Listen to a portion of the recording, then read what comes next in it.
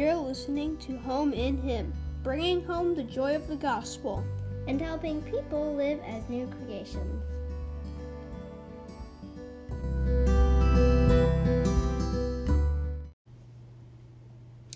Hello, everyone. Thank you for joining us. My name is Eric, and I'm here with my committed wife, Leslee. We're glad you're here. Today we are speaking particularly about a new school year. Yes. Cue the music. It's the most wonderful time of the year. The Staples commercial. You must remember it, audience. It was the dad, and he was so happily pushing the cart down the aisle, throwing school supplies in his cart, and the kids are dragging their feet behind, and he's like, "They're going back!" It was a very good marketing thing. It stuck with me. But for homeschool moms, at least me in particular, that is exactly how I sometimes feel. It's such a happy time. I love fresh pencils and notebooks and setting up our schedule and getting into a routine. And I've researched and found all of the best new products that are going to make this coming year the best year ever. New approaches that we're going to just surpass all other years. It's a great time. And great expectations. Yes, which really that term expectation is critical because that's the first challenge that we want to talk about. Yes. To prepare our listening audience for. How do you deal with the expectations that really themselves are not bad? Right. I mean, we have to have expectations. It's just when we make those expectations into idols. Right. And we don't allow God to work. That's right. So we're gonna face two challenges. Expectations is the first one. I can say, I was thinking about it. I've been homeschooling for a long time. Actually, I think it's about 17 or 18 years. It's not quite 20 yet, but I'm rounding the bin. And every summer or fall, there's the exact same cycle that occurs in my life. I have really high hopes of great advances, and they follow the same trend every year. The first day of school, around lunchtime, I come into your office and I throw myself dramatically on the chair and say, "I quit! I can't do this!" Because, all of the computers aren't working and logins don't work for math and the books aren't ready or people can't find the copies of whatever, and it's just a madhouse. And then, by October, I've pressed on and continued, but I want to change everything I'm using. I'm just like, it's all wrong. I need to start over. I can't. And then February comes and I'm just like, you know what? Why don't we just throw in the towel for this year and then I'll just start fresh next year. I don't even want to finish the year. I'm just like, cut my losses. We'll do better next year. That's the trend that I go through. That's my expectation cycle. You've never really been that bad, though, I have to say. I don't tell you maybe, but it's in my head. It's in my head. You've never quit. You've never quit. Yes, you're right. That is true. I never fully quit, but so that's the example, I guess. It's a little dramatic and extreme, but I think we all struggle with it when the expectations of what we're thinking are going to happen, they just don't happen, and if we don't have our hearts in the right place, then they become idols and things just go south. And so the best remedy for wrong expectations, or expectations really not being met is maybe a better way to say it, is that we need to always just be reminding ourselves that we don't make or break how our kids turn out. We're not ultimately the ones that decide that. God is in control. Yes, we are not our children's saviors. Right. That's a very important point to remember all the time, not just in school. True. But certainly it manifests itself in school when we try to force outcomes that are really just really, it's an idolatrous expectation. You're right. And, God will always work. And sometimes he works through us, and sometimes he just works in spite of us. And that is actually a comfort. It's a comfort to me to know that I really can't mess it up outside of God's plan and will. And you really wrote an article that I feel like addressed that a little bit a couple weeks back here. Yes, that was I would encourage that to our listeners. It was an article entitled, I think, "Will Our Children Walk with Jesus?" Yes. Something Yeah. like that.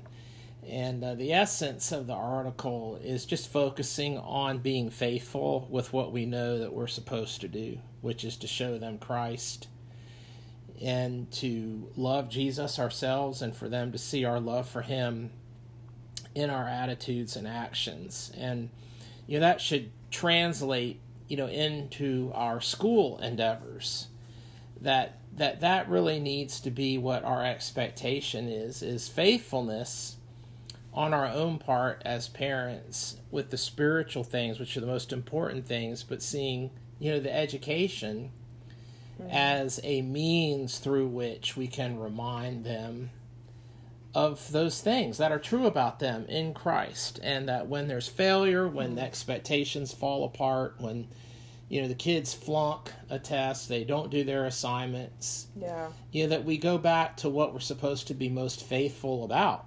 True. Which is the gospel, and reminding them of who they are in the Lord, so that is where they find their identity, not in their good grades or poor grades, but in him alone. So I think that's really an important way to keep expectations in check is, yes, we set goals, but the main expectation that we want to have with our children is that they're walking with the Lord. And sometimes that means, I remember, way back, years back, when we were running the homeschool ministry at the church, that I just remember one of the couples that worked with us, very high expectations, very high standards for their children, said one time, I just remember that she said, we were homeschooling this week, and this attitude came out in one of her children, and she said, okay, close the books, let's stop, and let's deal with this. Right. And so it's so important that we have the right expectations. And you've said before, which is true, that sometimes we look at academics as the end. Well, we're going to finish this subject, this is the end, this is the goal, but a lot of times that subject is the means to get to the true spiritual end, because in the laziness or in the whatever attitudes we see, the hard attitudes, that's where we, like you said, you close the book and you have to deal with that. And it's really not all that much about the subject. Sometimes it's really about the child's heart in the moment. Right. Well, I would like to add something on Okay. this expectation issue before we move on to the second thing that we wanted to talk about. And that is that we need to think about what God's expectation is. Yeah. And maybe we really should have just started there. Right. But it feeds back to faithfulness, that God's expectation for us is that we faithfully seek him, that we find our life in him.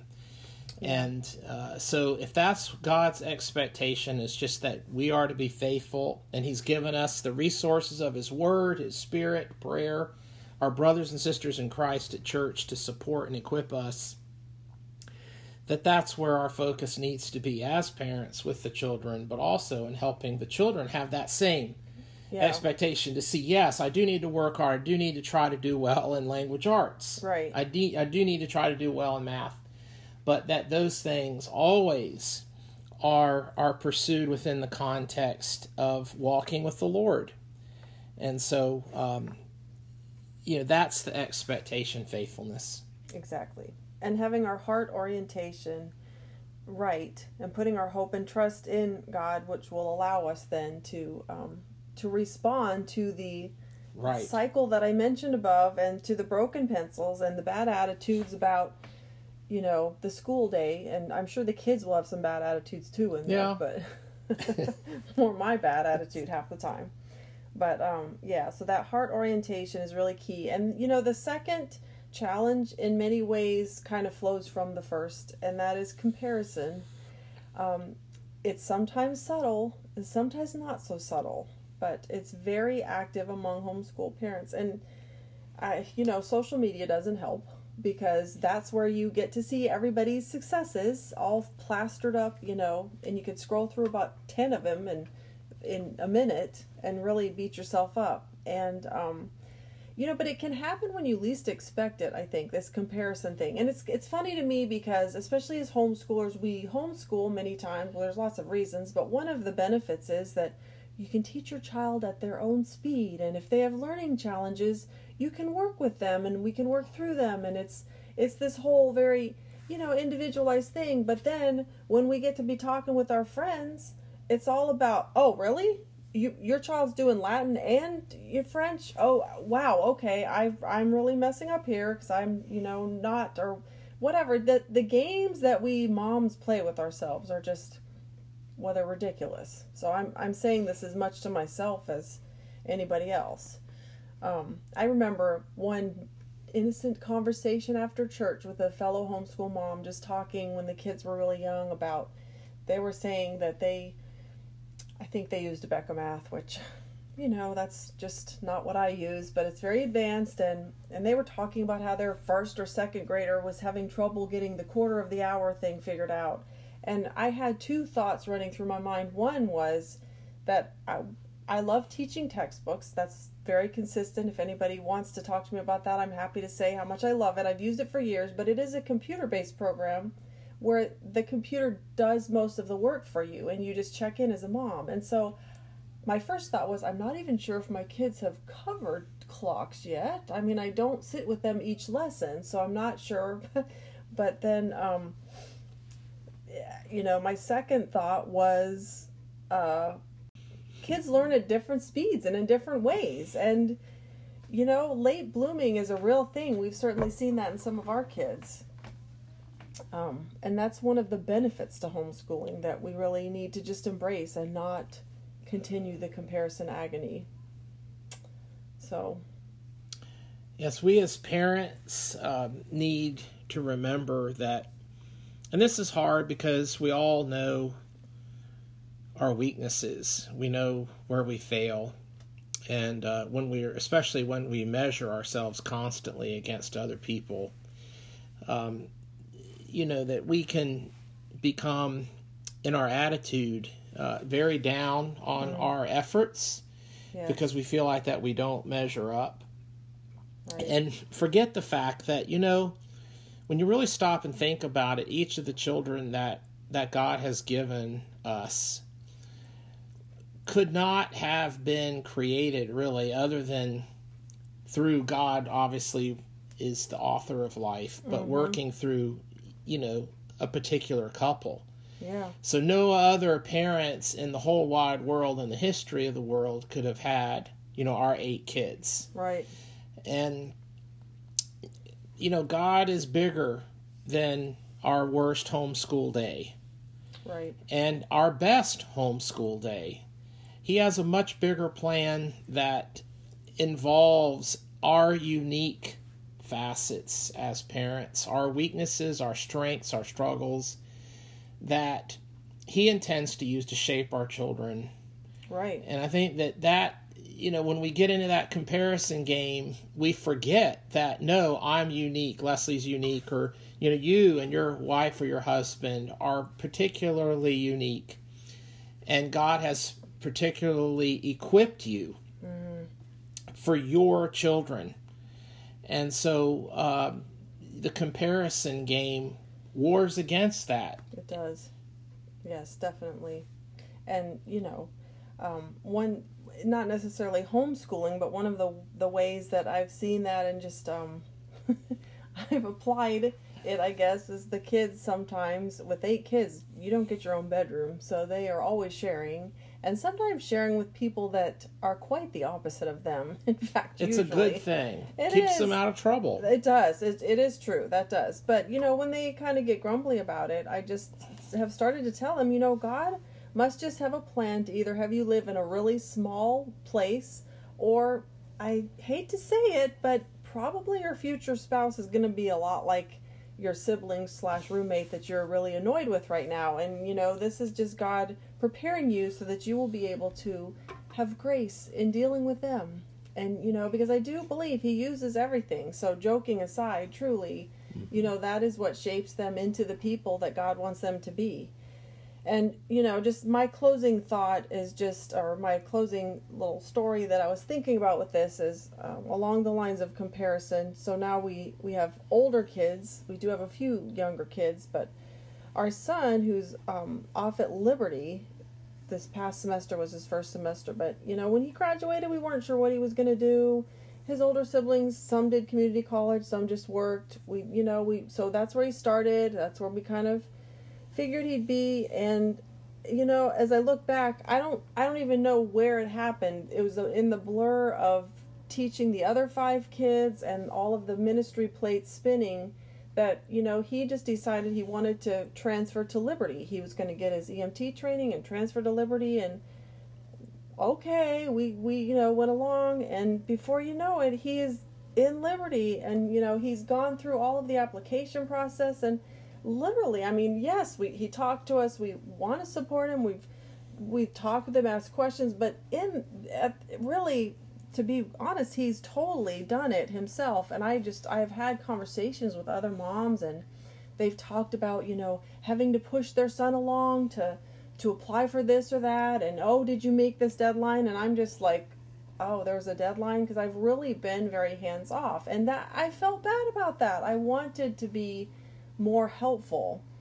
But looking back now, I can see that it's so amazing how his ownership of his education has come from just really doing it himself. And he owns it. He cares about his grades because he's paying for his school, and he knows that if he has to repeat a class, that's just money down the drain. But he's researched the different things, and he's very motivated and very he's driven, he's determined, and I feel like that has really come out of him just taking that himself. And he wouldn't have had that if he had a mom that was holding his hand and walking through, pushing all the buttons for him. So right. So I think a good way sort of to wrap this whole conversation up is just to remember that God is sovereign, that God is ruling all the details of our lives, including our schooling. Yeah. And the more that we rest in the fact that he's overseeing everything, because he does, he sees the beginning and he sees the end and everything in between. We don't. Right. And so we need to be able to rest in that truth.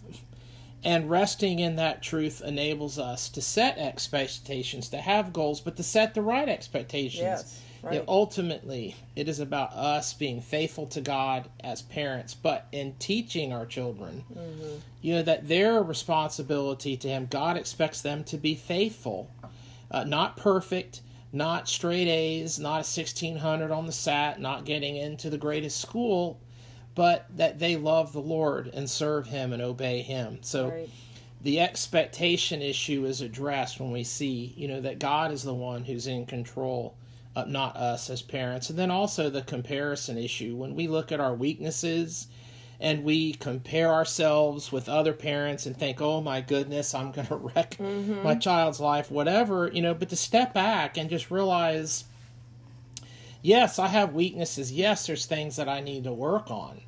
But all of that is a part of God's plan that makes us as parents unique for our children. Yes. And so, God's sovereignty allows us, to think that way. That frees us to not compare ourselves with others, but to embrace the differences, even the weaknesses and challenges, knowing that God will use all of that to do His work in the life of our children, which is so much bigger and broader than math, English, and science. And those are important things. I don't want to underestimate the importance of those things, but there is a context to those. Yes. And that is a relationship with God Himself. So anyway, we hope that this has been encouraging to you. And we end, as we always do, by reminding you that because you are new creations in Christ, therefore walk faithfully.